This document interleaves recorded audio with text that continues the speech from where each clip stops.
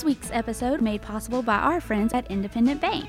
You can learn more about them at i-bankonline.com. Good morning, Memphis. I hope you are having a wonderful Tuesday morning here in the 901. Or, hopefully you're listening to us statewide, global-wide. We're on podcast networks thanks to our friends at WYXR and this radio show. So if you have changed the dial, like I just said, you're listening to Meanwhile in Memphis on WYXR Radio 91.7 FM. I am Christy Mullen. I am your host, and I am joined by my amazing, wonderful co-host, Anna Thompson. Anna Thompson, say hello. Hello and good morning. Guys, we are so happy to be here per usual. We're coming off the holiday weekend. How we feeling, AT?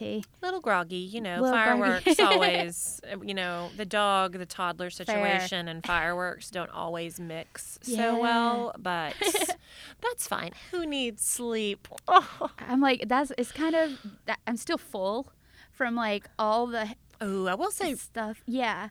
Summer gets not a bad rap, but I mean, for being real hot. Yeah. But the holidays, like Memorial Day, Independence Day, Labor Day, some good backyard barbecue. Absolutely. So whether that means hamburgers and hot dogs, whether that means actual barbecue, whether that means brats, some cornhole. There's actually, I don't know if y'all watched it. There's I think it's Johnsonville Brat sponsored cornhole tournament. That honestly tracks. That happens. It's a great brand. That happens every 4th of July or thereabout. And so it's actually been something that I've may or may not have watched in recent years. Speaking of stuff you may or may not have watched, can I tell you something I'm very fascinated with that is super weird? Do tell. The hot dog eating contests, the professional ones. Have you ever watched them on TV? Not on TV. I think I've probably seen clips after the fact. Okay. I have watched it, and I just sit in awe. It's one of those things where you're like, why am I watching? I can't look away. But then they're, dipping in water and, trying to shove it in. And I'm like, I want to throw up, but I'm also seriously impressed. See, what I have flashbacks to, and this I know will date me, is the, Grey's Anatomy, I think it's season 1 or 2. They have a little thing, and Christina Yang, I think, wins and beats Karev. Oh, and they're literally sitting out there, and it's the hot dogs. Oh, because they have a patient who has a esophageal problem, is a competitive eater.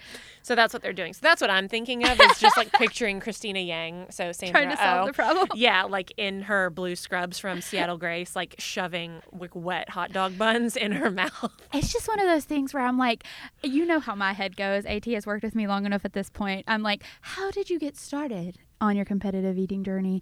Where did this? Maybe that's who we need to have on the show. Are there any competitive eaters in Memphis? Do we have a competition in Memphis? We're gonna get on that and figure it out. If you know of somebody, go ahead and just shoot us an email at info@newmemphis.org. Please. We would love to chat with you. We want to interview as evidenced by this conversation right here. I'm not quite sure how it is mission aligned, but I promise you we will figure that out. Hey, talent is talent, and they live at every corner. You can be a competitive eater as a hobby and leading a Fortune 500 org. We don't know.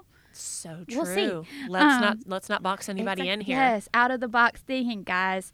Speaking of being out of the box, that's why we're so happy today to have the guests we have. AT, do you want to tell the people who we have coming? Absolutely. We have someone who is very, very special to the New Memphis family, the one and only Linda Bailey. Woo. She's the founding principal of Linda Bailey Leadership, and she is the former New Memphis CEO.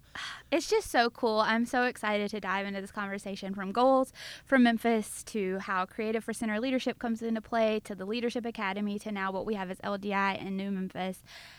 Just having someone with that institutional knowledge is so cool. It's exciting too because of the things about our organization that have changed over the years and the things that have not. I think it's exciting to know that some of the things we are still doing, like bringing people together and making those connections and trying to think of new innovative ways to solve for opportunities in our community, are still the core of what New Memphis is. Makes me really excited. It's very exciting. And to think about this show and the people we've had on who have said things like, oh, I sat next to so-and-so at a New Memphis event. I sat next to so-and-so at a board meeting, or so-and-so in a class.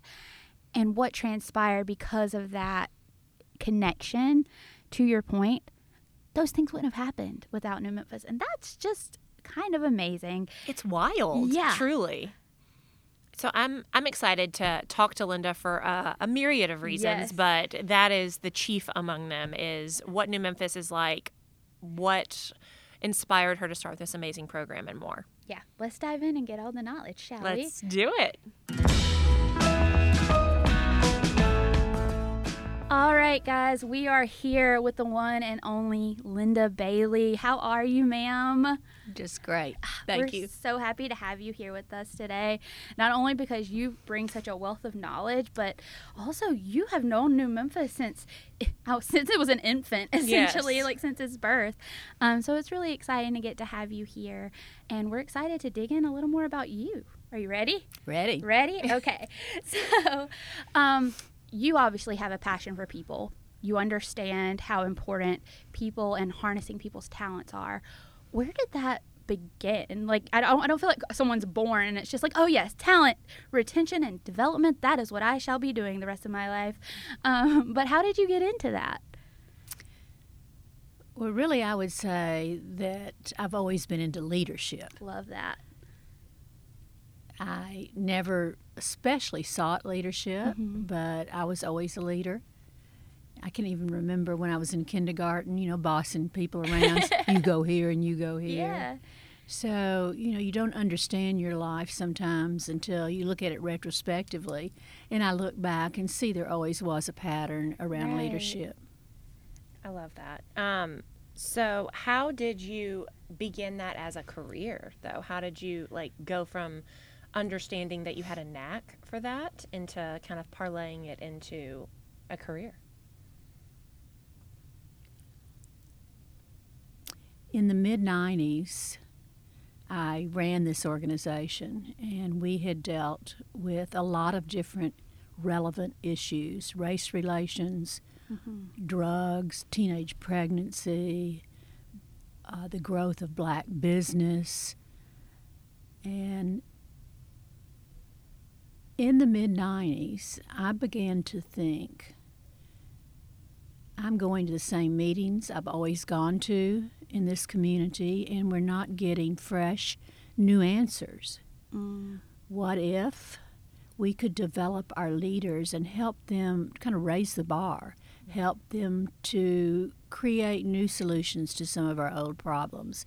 So I brought the issue of leadership to this board of trustees in the mid-90s, and that was the genesis for New Memphis. Wow. That's so cool. I've never heard it stated like that, and I think I'm taken aback. I think that's really interesting, so I hope our listeners are as well. So that was kind of the genesis of New Memphis, as you said. Talk to me a little bit about that timeline, because, again, you were there from the beginning, from where I know there was originally, I believe, Goals for Memphis. Yes. Is how it started. So walk me through that. Okay. How did we get to where we are today? I came to work for Goals for Memphis in 1986. Oh, wow. And at the time, we would hold public forums, and we would talk about the issues the community was facing. And we would bring community workers together to help create solutions to those issues. So again, we birthed a lot of new organizations, the Minority Business Council, the Diversity Institute, and we did this for years, beginning with really the Jobs Conference. And in the mid-90s, I began to think, what if we could create a leadership movement that would really lift everything up, float all boats, provide leadership to all of the organizations that we'd been involved in? So that was in the mid-90s, and I put together a committee of human resource professionals in the city from all of the big companies to develop a leadership curriculum for high-level leaders. In the meantime, I was going around the country experiencing leadership development courses that were already out there. It was a lot of fun. I was about to say that sounds interesting in and of itself. I would love story time on that later. That was a lot of fun. And I went to San Diego I'm trying to think what year it was. It must have been 1995, and went through the Center for Creative Leadership program. And I thought, this is exactly what we want. What appealed to me, and I knew would appeal to our board, was that the Center for Creative Leadership was very grounded in that we already are leaders and we just need to unleash what's inside. This is a similar approach that Goals for Memphis had already had to community problems. We have the answers here in Memphis. We just need to convene people and unleash the wisdom they already have. So when I came home, I disbanded the committee and said we must have a partnership with the Center for Creative Leadership. And fortunately, we had someone on our board at the time who had used the center, was a big client of the Center for Creative Leadership.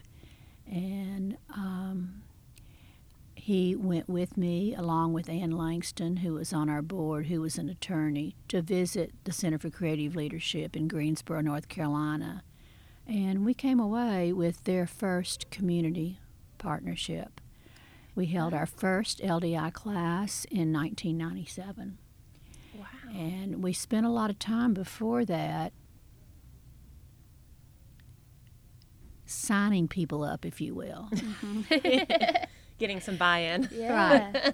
We had the notion that if we could sell out the first two classes when we announced this new organization, and we could sell it out with very high-level leaders, then perhaps we wouldn't have to do any marketing. If the program was as good as we wanted and thought it would be, that it would sell itself. Word of mouth would sell, And that's exactly what happened. I love that. So the Center for Creative, what is it again? I always just call it CCL. That's right, Center for Creative Leadership. Leadership. Okay, so we were their first community partnership. Right. That's a big deal. Well, it was a big deal. They, their programs, you would go through their program, there'd be like 25 people in the class, they'd be from all over the country. Right. So we had this what if. It was all in one community, and then the people that went through the program could apply that learning to the community. They had thought of this, but we came to them with money, an already built organization, credibility. Absolutely. So You brought them the building blocks. So LDI was born Yes. from that, the Leadership Development Intensive. And I was Okay. like, Yes. LDI. So the partnership was obviously a natural fit with CCL, which is the Center for Creative Leadership, guys that are listening. I do it too. Even my notes say CCL. But that is, if you hear us saying that, that is what it stands for, as Linda has so eloquently spoke to it. So we brought these building blocks. We brought that first class to Memphis, sold out cohorts of executive leaders to Memphis from the jump. Talk to me about those first two, I guess, technically classes. What did it feel like? What was the room like? Just kind of, I feel like I know how powerful LDI is, so I can only imagine going back to those first classes, what just the air in the room was like.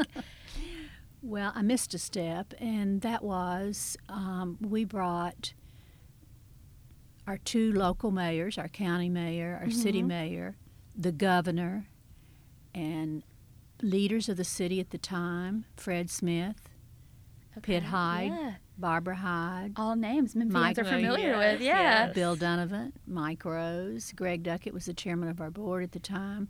We brought them together for an evening and a half day at the Peabody. Jack Bells was there, Jack Blair was there from Smith Nephew.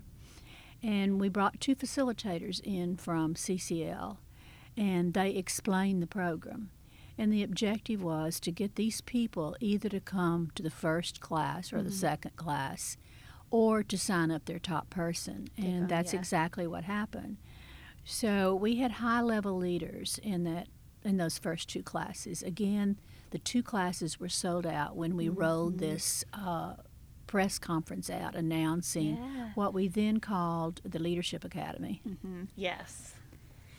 So the first class, I would say that we had a lot on the line. This had to go well. Yeah, you're proving yourself, you kind of feel like at that point. it would be over if these people didn't have not just a good experience, but a transformative experience. At the end of the class, starting with Bill Donovan, each person in the class stood up on top of the table. We got some Dead Poet Society stuff going I on know. in here. Here we go. And gave the class a standing ovation. That's amazing. Yes. Wow. So we were off and running, and it was just such a relief and really exhilarating because we'd put so much work into selling the class and building the curriculum along with CCL. And it worked. It worked, and it's worked ever since. It's a word of mouth marketing. Yeah. It is the one part of our programming that we do kind of rely on word of mouth. We sell our other leadership programming. It is also very competitive to get into, and we sell, but the LDI is one of those now, which used to be Leadership Academy, guys. It is now our Leadership Development Intensive. You hear us occasionally talk about on the podcast. But it is one of those, like, people are like, I never hear you talk about this. It's like, because we don't have to. Like, the leaders, the senior level executives in our community do kind of love somebody, and I cannot recall which executive said this the other day. They said that going through the LDI was almost better than therapy for them. Oh, wow. And it was just one of those things where until you experience it, you don't know what you're missing out on. Something I think is interesting, too, about what you said is I forget, like, how much was on the line and how many big stakeholders, like you mentioned, were in the room. So there was, like, really not a whole lot of room for error. If that, like you said, if it were to fall short, everyone would be in the room to know it fell short.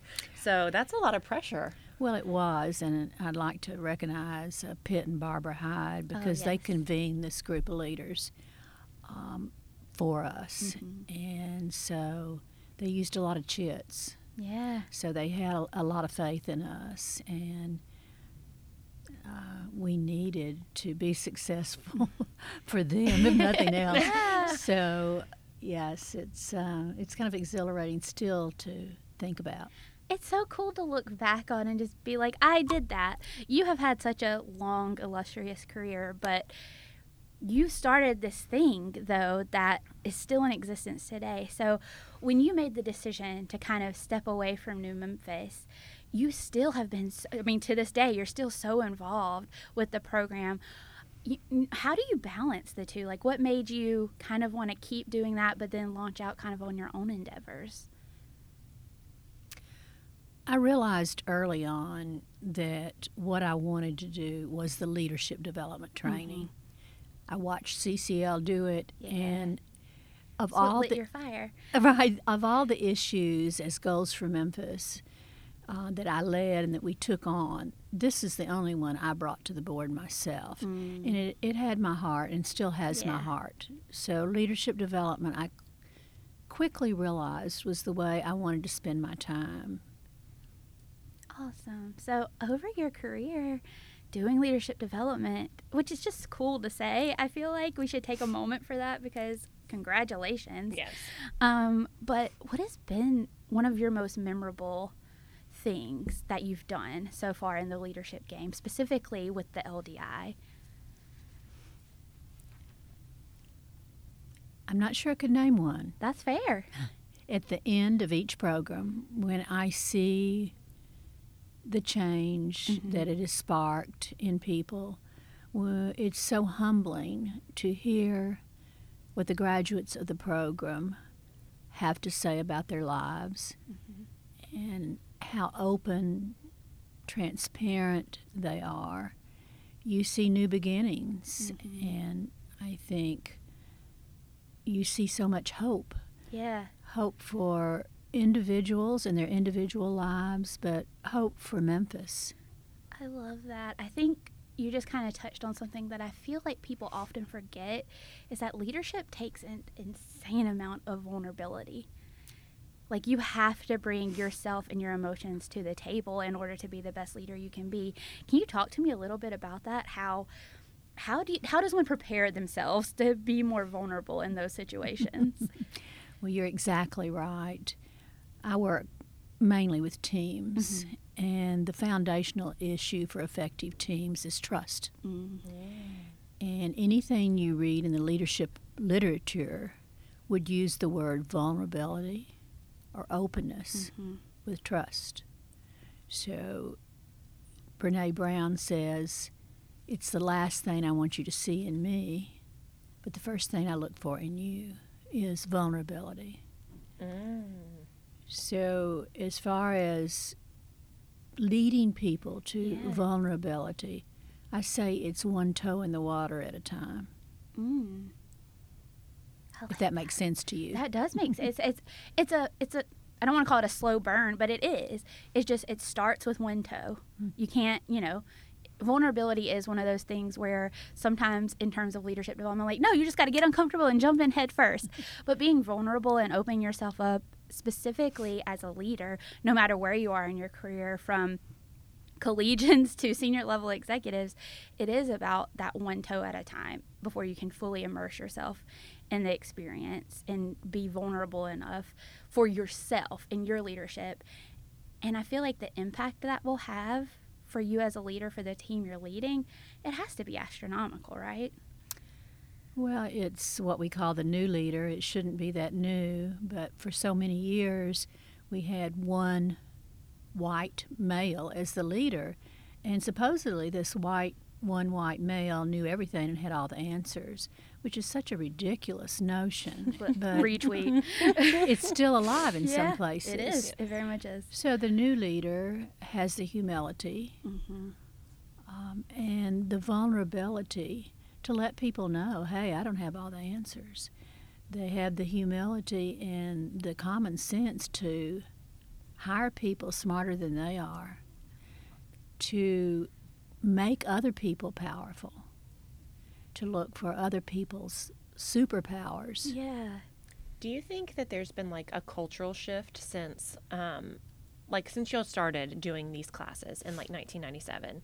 Do you feel like there's been a change in what leaders, like you said, what they look like and how they act? I feel like there was almost an old school way of being a leader where you never showed any failure, you never let them see you cry, anything like that. But now we're talking about being incredibly vulnerable and how that's an asset. And I feel like that narrative switched somewhere along the way.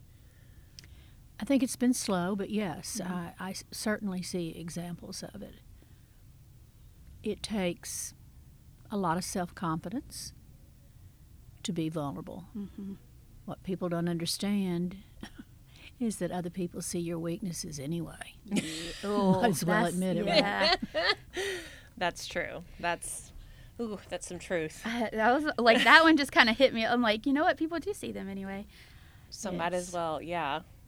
Wow. I love that. So you have been involved in the leadership development classes for 25 years, and you've missed maybe just one? One. I was about to say, I feel like the number is maybe one. Like, that's remarkable. That's a commitment that, frankly, I don't know that. You get the perfect attendance award. I mean, that's wild that in 25 years you've missed one leadership development intensive class. So you really have, like, all of the institutional knowledge when it comes to, like, what works well, So have there been tweaks to the program over the years? You'd be amazed at how few tweaks we've made. Wow. The program is very similar to the program we had in 97. Yes, we've changed a few activities. We've not changed any assessments. And the program works. Yeah. Why? Watch out. Yeah. If it ain't broke, It's don't not fix broke. it. Yeah. I think it's so interesting because I know your process is to work to kind of find individual talents and leadership traits and motivations of people, and then you take that and help people capitalize on them. Like, is that a fair assessment? I feel like It's a very good assessment. yeah. So, like, tell me a little bit about that and your personal brand of development as a leader, and how you've helped us with the LDI. You were the implementation. You were there from the jump, and how that's kind of carried on in your personal career. How do you still help leaders get there?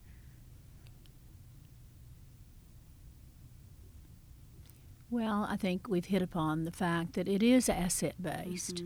People don't know how powerful they are. And my job is to help people identify the leaders within themselves that are already there. Oh, undercover leader. I like where we're going. And leverage those strengths. Yes. We all have strengths, and we all have challenges. Mm-hmm. So I know when we birthed this organization, I did a lot of reading and was looking for a definition for leadership. And I just couldn't find one that we could marry to our organization. I've only recently adopted a definition of leadership, and I say leadership is a promise to take people to a better place. But the how? There's no cookie-cutter approach because we're all different, and we lead in our own unique way, leveraging our strengths, recognizing the challenges that we have, and backfilling and tossing the ball to somebody that has strengths that we don't have. So as far as my development beyond the LDI program, again, I focus on teams and what makes teams successful. And as we mentioned earlier, trust is the foundational issue. That is so interesting to me that I'm going to just say it again for the people listening. Like, leadership is a promise to take people to a better place. And I think you've touched on something really incredible that I love, is that just because you're a leader doesn't mean you have to have all the answers. Sometimes being a leader is being able to concede that you, in fact, do not. Exactly. And I think that is a crucial point. So do you believe, to that kind of effect, do you believe it's ever too early or too late to start investing in your leadership journey and potential? No, not at all. I think we all have some capacity to lead. And it's, again, identifying what are those strengths and go with those strengths, leverage those strengths. And there's a book that I'm really fond of, Liz Wiseman, called Multipliers. And the notion of leading is that you multiply the strengths of other people. You lift them up. You find other people's superpowers because they don't always know what those are. And you either or are a multiplier or a diminisher, Liz Wiseman says. So I think sometimes we are unintentional diminishers. So we need to guard against that. Ooh, that's a big takeaway. Powerful, I feel like that's like an action item for anybody listening, is to safeguard against that, is when you find yourself trying to like put your elbows out and like fend for yourself in the leadership space, to remember not to be a diminisher of other people's superpowers, and that they can have superpowers, and just because they do does not take away from yours. Very good. Is, I think, the biggest aha thing that I'm like, okay, I gotta, like, that's like a daily reminder we need to continue to like have on repeat. It's not a Like, competition. it's a not. collaboration. Yeah. She asks a question in the beginning of the book. She says, do people feel better when you enter the room, or do they feel better when you leave the room? Ooh, that's a heavy hitter. First of all, that's a great way to start a book, because talk about grabbing your attention from the first page. But secondarily, honestly, that is a wonderful question to go through life with. I was about to say, not even just like... Yeah, not just professionally, but personally. That is a wonderful way to approach the way you live your life. in relationships generally. Yeah. She says, do you have to be the smartest person in the room, or do you make other people smart? You're just like dropping bombs I of know. knowledge on us, Linda. So, question. If you could go back knowing all that you know now, which is a lot, like knowing all you know now, if you could give your younger self one piece of advice, what would it have been?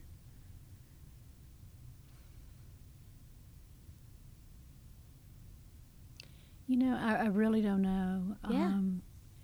I think our lives evolve, and when you look retrospectively, in a fairly predictable way, but it's hard to know that from the get-go. Yeah. You know, when I look back, I see a pattern of leadership all my life. I see a pattern of teaching. Yeah. I taught Vacation Bible School when I was about 6 years old. Okay, VBS. I tutored people in high school. Yeah. I was a high school teacher.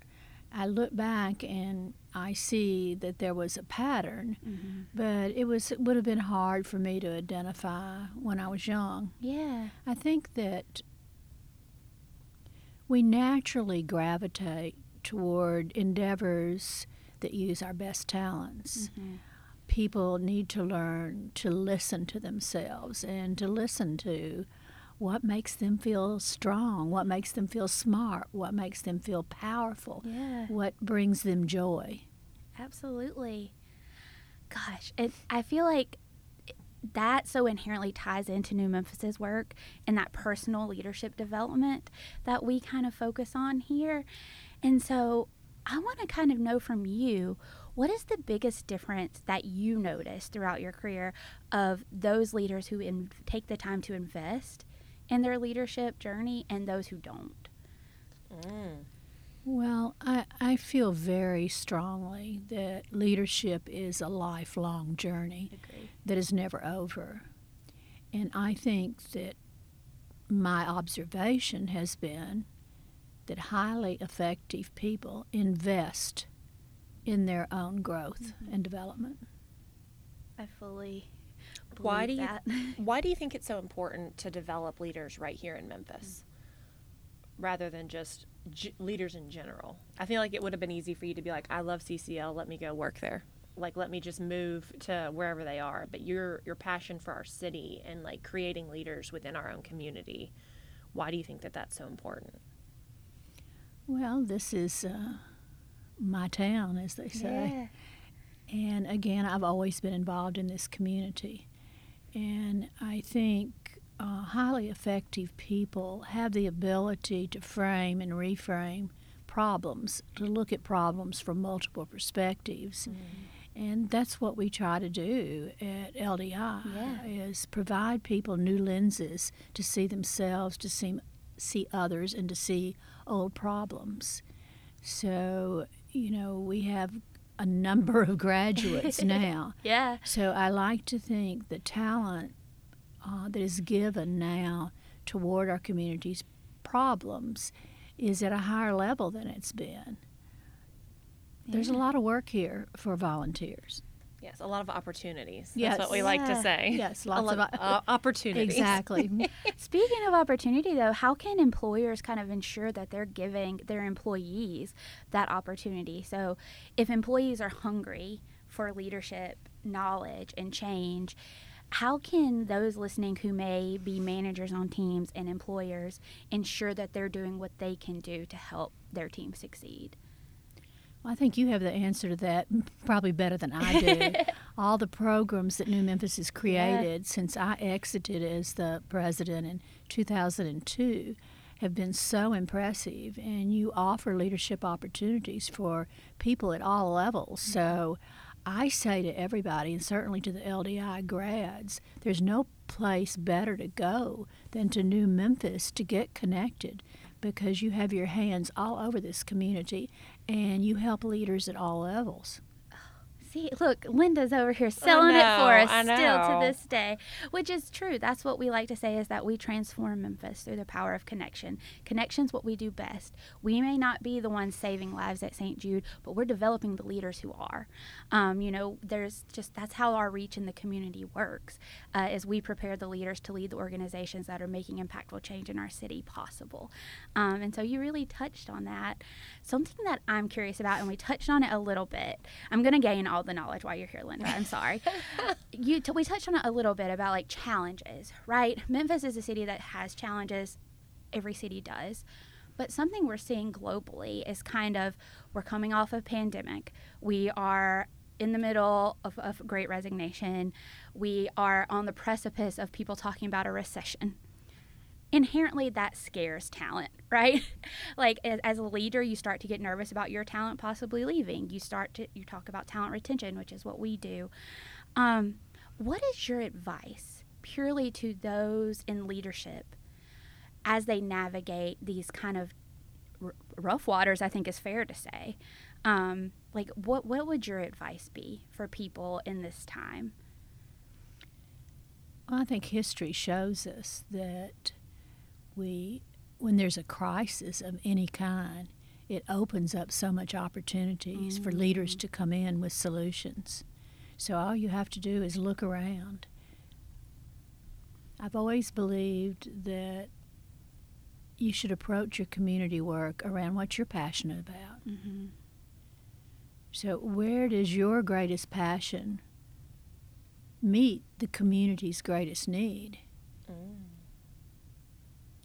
Well, I know. Another truth nugget coming out there. I'm like writing it down as I'm like sitting here on the mic. I'm like, oh yeah, I need to talk. I have a question. So as it being our 25th anniversary year, I feel like it's the perfect time, like you said, to look back on things retrospectively and have a moment to kind of look at the progress of the journey. A lovely milestone anniversary for that. So what do you feel like you are most proud of when you look back on the 25 years of LDI? I'm most proud that the program is every bit as alive today as it was 25 years ago. That people are still signing up, they're still coming through, they're still having an exceptional experience. So we just have to keep on keeping on. Yeah. It's not broke. It's a formula that has worked and has transformed people for 25 years. I love that. So what is your hope for the next 25 years? More of the same. Yeah. Keep on keeping on, essentially. Yes. I love it. I think it's very rare that you find a magical formula that can work for so long.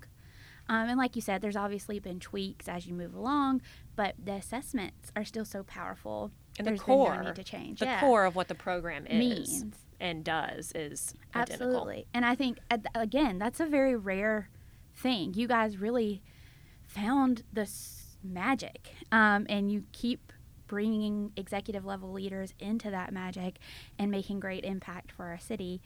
And so when I think about, we are New Memphis and what a New Memphis kind of means in preparing the leaders of our city, it's just that, to keep doing the hard work, to keep looking inward. Is that kind of what you envision as well? Yes. I think, people have to renew and refresh. People work very hard, and we create what I've been calling pause, when leaders take the time to take 3.5 days and really spend it in self-reflection and really are caused to think about how they're living their lives and what kind of legacy they want to leave, what kind of legacy they want to leave to their family, and of course, what kind of legacy do they want to leave to Memphis? I know the Community Foundation has a saying that I've adopted for a very long time. We put people in touch with their gifts at LDI, and the Community Foundation says, remember, it's not a gift unless you give it away. Oh, that's a good one, too. It's all about, there's like a through line with everything you say, and you're taking stuff that is inherently true for you as a leader, things you're uncovering for yourself. But the point is not to kind of hoard all of that for yourself to get ahead, right? The point of you developing yourself as a leader, the point of you unlocking your gifts is to share them with your team, with the people that you work for, with the people that you are in touch with personally, and for the organizations making change possible in our city. Well, I think that those of us that have lived in the volunteer world know that the happiest people in the world are people that are giving to others. So we certainly promote that at LDI. Giving back is part of it. We're a very privileged group of people that come through these classes. And as the saying goes, to whom much is given, much is expected. And we certainly promote that giving back. I think that is a great way to go about it. So you have Linda Bailey Leadership now is where you are currently.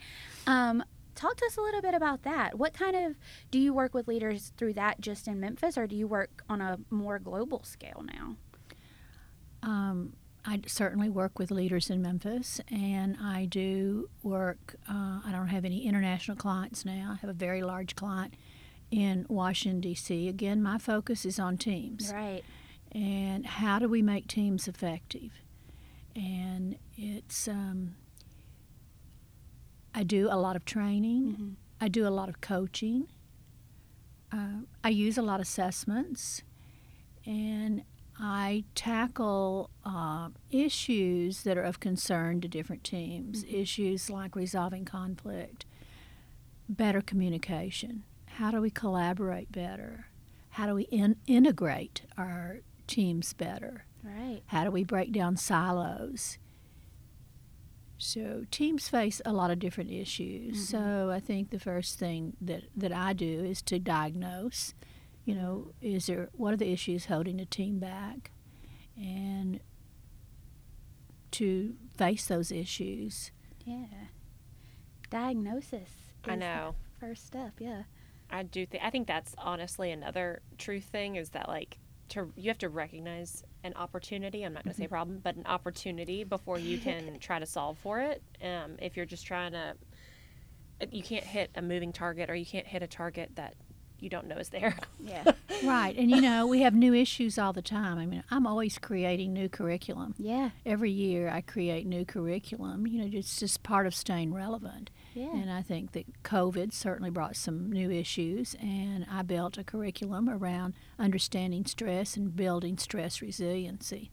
Oh, talk to me a little bit about that. Well, actually, I did a workshop on that for New Memphis Yes. and Yes. LDI grads. So, well,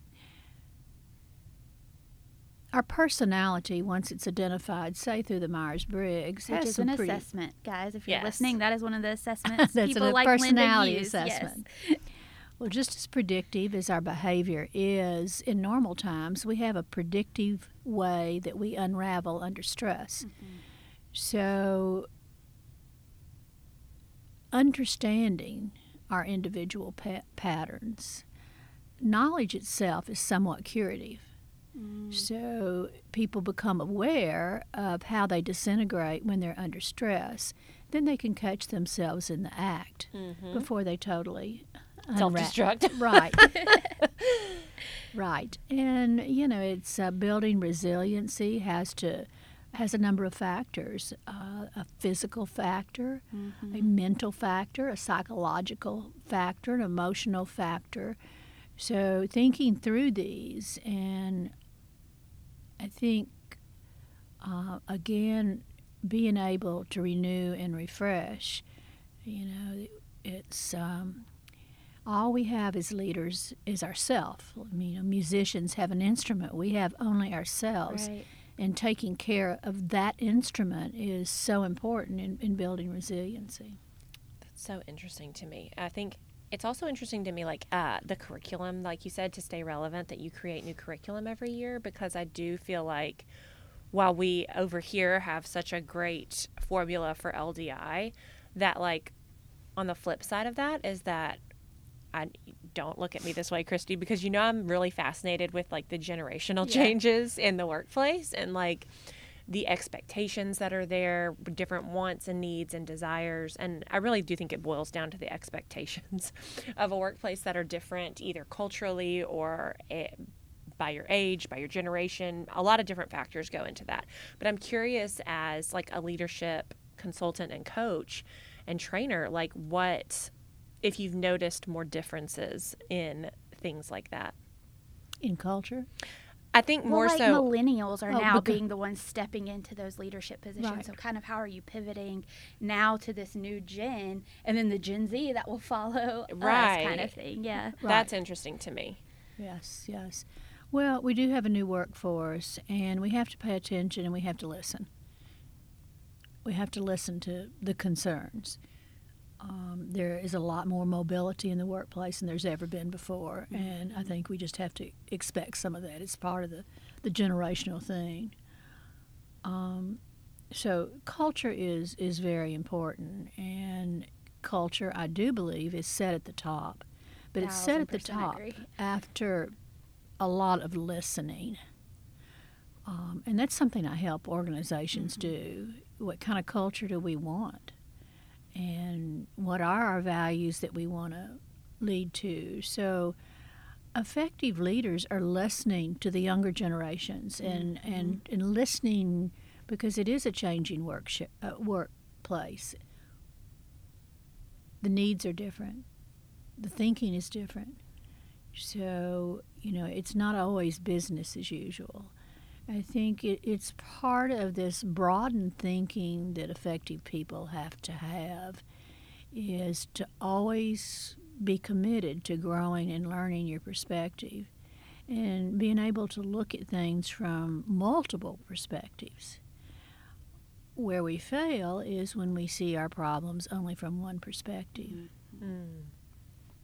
So you said something about being a highly effective leader and being able to see different angles. So do you think, I'm probably asking this in a weird way, but do you feel like not just seeing all of the angles is the answer? I feel like you have to be able to then gather all that information and still come to a conclusion as a leader, which is, I feel like, sometimes some of the more tricky and nuanced parts of being a leader is to figure out, to be able to see all of those perspectives and then still pick a way forward. The singular path, yeah. Right. It's complicated. You're in a complicated relationship. Yeah. It is complicated. And I think, first of all, we need to know where we're strong and where we are weak, because we tend, without knowing better, to hire people that are like we are. It's an ego thing. We're attracted to people that think the way we do. Like attracts like, yeah. So understanding that from the get-go. And again, it's back to this leader having the humility and the reverence to understand they don't have all the answers. And it's making the most of the talent you have. It's almost like a chess game, moving your talent around so that you have a balanced view. And then it's the ability to listen. At the end of the day, you're the leader, and somebody's got to make the decision. But it's just a broadened perspective is a lot of leadership, I think. Absolutely. I will say, before coming to New Memphis, I have never had as much self-awareness as I do since working here, between assessments that we've taken, like DISC, MBTI, all of those lovely things that you guys can look more into. But it's just, there's this inherent knowledge that comes with it. And I really like that you spoke on the kind of like attracts like, people want to hire people. That's not how you create a successful future. No. You need that talent that is different from you, that can bring a different perspective to the table, no matter what that means. Like, that can be an age thing, that can be a sector thing, that can be, everybody has a different background that they're bringing to the table. Why do you want to hire someone who brings the exact same perspective you do? Exactly. Well, things will move quicker, Yeah, less friction. Yeah. That's fair. That is fair. Fair point. But I do think we create the most successful future. I think people sometimes operate out of fear when they bring someone on and they're like, oh, this person's super talented, they're going to take my job. To me, I'm like, shouldn't you want that? Shouldn't you want the person on your team to be so talented they could take your job? It doesn't mean they're going to. A lot of people don't understand the concept that you become powerful by making other people powerful. And that is one of the things that blows my mind sometimes because we do work with so many organizations and talent and just across the field. And that is one thing that perpetually always sticks out to me, is I'm like, it's almost sometimes leaders are fearful of the talent that's, I'm going to use the word under them, but I hate that saying, but hierarchically under. Like, it's almost like they're scared to empower them too much. And I'm like, no, you're missing the point. I think if you don't, then it's just like a dictatorship. Well, there needs to be a clear path. So the leader at the top is setting the precedent, setting the through line of what the organization's goals are, what they operate under. But then it's the team's job to make sure we get there. Like, it's all about that team autonomy. I feel like in making sure your team is confident and successful in leading your vision and executing it. I mean, that's the reason effective people need leadership development training. You don't have all the answers. Yes. No one has all the answers. It'd be ridiculous to think that they do. And the ability to have enough confidence that you allow people to disagree and challenge you. Love that. It's when there's enough trust, conflict it can be a very productive thing. Oh, that's true. I like that too. Like being devil's advocate, like going through all the different options and things like that can actually spark better outcomes. Yeah. Well, it's, leadership is not about always protecting the status quo. It is about rocking the boat. Yeah. If you're going to take people to somewhere, a better place, Yeah. you have to rock the boat and you have to challenge the process. Yeah.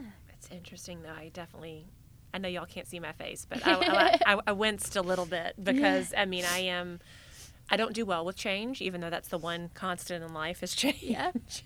And so I think that is also interesting that, like, the fact that I winced when you said that you have to rock the boat a little bit is proof that operating out of fear is not any decision made purely out of fear is, obviously in a different situation, unless you're like under attack or something, then operate out of fear.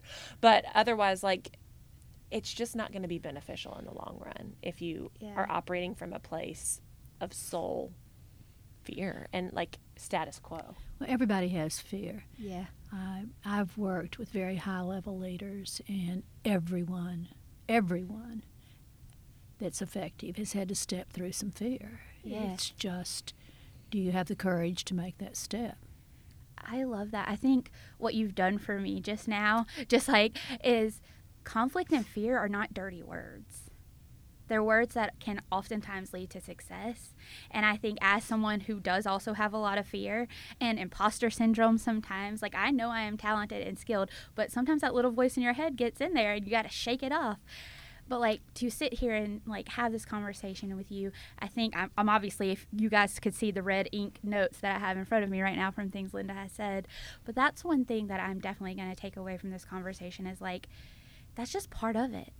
Fear and uncertainty are part of it. It's how you kind of work through those things that are going to make the lasting impact. That's how you're a leader, really. You have to be a pioneer of something.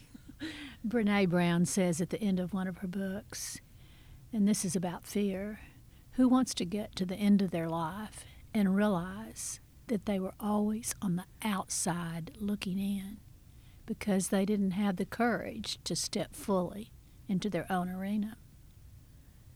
I know. Oh my gosh. I love how too you said you have to step through fear, Yeah. that everybody has to, be effective and step through it. And a lot of times I'm like, can't go under it, can't go around it, gotta go through it. It's just like, you do. You gotta. Can't sidestep the fear. You just kinda can't. You gotta, charge it head on.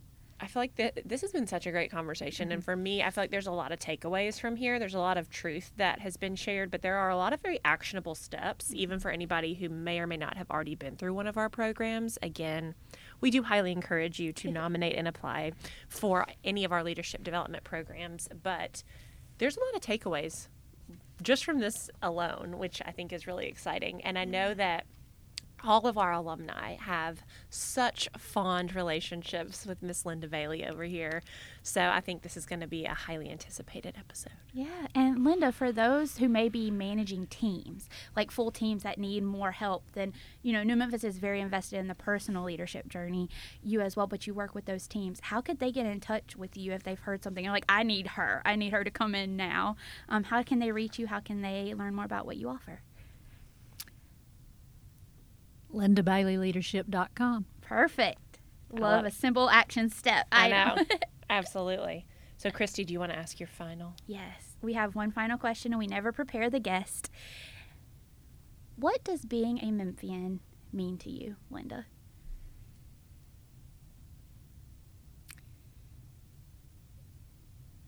I think the biggest asset Memphis has is its people. I see people stepping up in Memphis. I've always sat in a chair where I could observe a lot of people working to make Memphis better.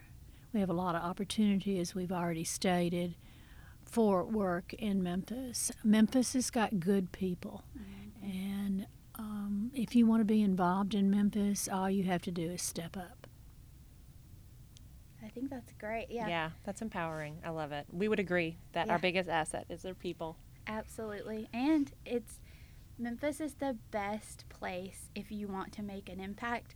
There is someone waiting to help you make that impact. We need people. We need willing participants to help problem solve in a number of arenas. And we need your gifts. Yes. As we've already, come share your gifts, share the wealth, share the love. Well, Linda, thank you so much for sharing your time with us today. This was absolutely wonderful.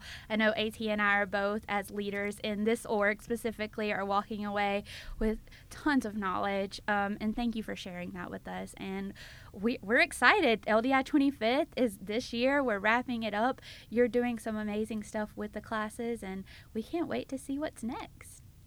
Thank you so much for having me. Bye. Bye. All right, that's the show for today, guys. And I knew Linda was going to come with some truth and some knowledge to drop on us, and she did that in a big way. How do you make people feel when you come in a room? Are they excited to see you come in? Or are they excited to see you go? That's something I'm for sure taking with me in all my relationships. So there's a whole lot of not just good to know, but need to know information that Linda so generously shared with us today. She did. She shared so much, and I just think it's all a good reminder that creating a new Memphis is all about every day's a new day. It's a new chance to dive into your leadership potential and opportunity, and that starts with trust and humility and making sure that people don't want to run the other way when you walk in a room, quite frankly. Know. And you got to give it away. You got to share that love. So, guys, a few end-of-show announcements before we leave you for today. As you heard us talk about, it is the LDI 25th. We would be remiss if we did not thank the people who are making that possible in terms of our sponsors. You ready? It's going to be a good list. Adams Keegan, Baker Donaldson, Cargill Cotton, CBiz, DataFax, Donovan Enterprises, Fogelman Management, LRK, MAA, Methodist, Nexair, Pickering Firm, Regional One Health, and Waddell and Associates. Guys, seriously, that was a good woohoo. I am so impressed. But they deserve it. These guys are making this work possible, and we had to give them a nice little shout out. Also, for the future, we have a lot of events coming up. AT, what's something on the horizon people can look forward to? I'm very excited to say that summer experience is only halfway done, dear listener. So if you have or know of a college student, a 20-something young professional, any emerging leader that falls into that category, we would love to have you send them our way for our summer experience. The next event will be on Thursday, July 14th. It is the Memphis 101, which is always a fan favorite of New Memphis. It will be at the Bluff from 5:30 to 7:30. And then after that, we have speed mentoring on July 21st. And then to close out our summer experience on July 28th, we will have a power hour at Grind City Brewing. Yeah. Wow, say that 3 times right? fast. So July 28th also happens to be National Intern Day. So it felt like a nice little bow to wrap up like summer the cherry experience. It's just perfect. Yeah, guys, and it is our favorite price, free. Woo-hoo. Yeah. So other than that, as always, you can give back to New Memphis by visiting newmemphis.org. And when we say give back, of course, we love your monetary donations, but you can also give back in the form of a nomination for a program.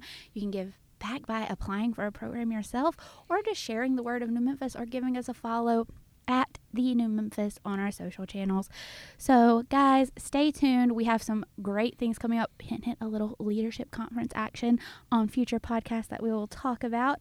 But stay posted to our calendar and see what all is up on the horizon. Again, at newmemphis.org. And I guess we'll see you next week.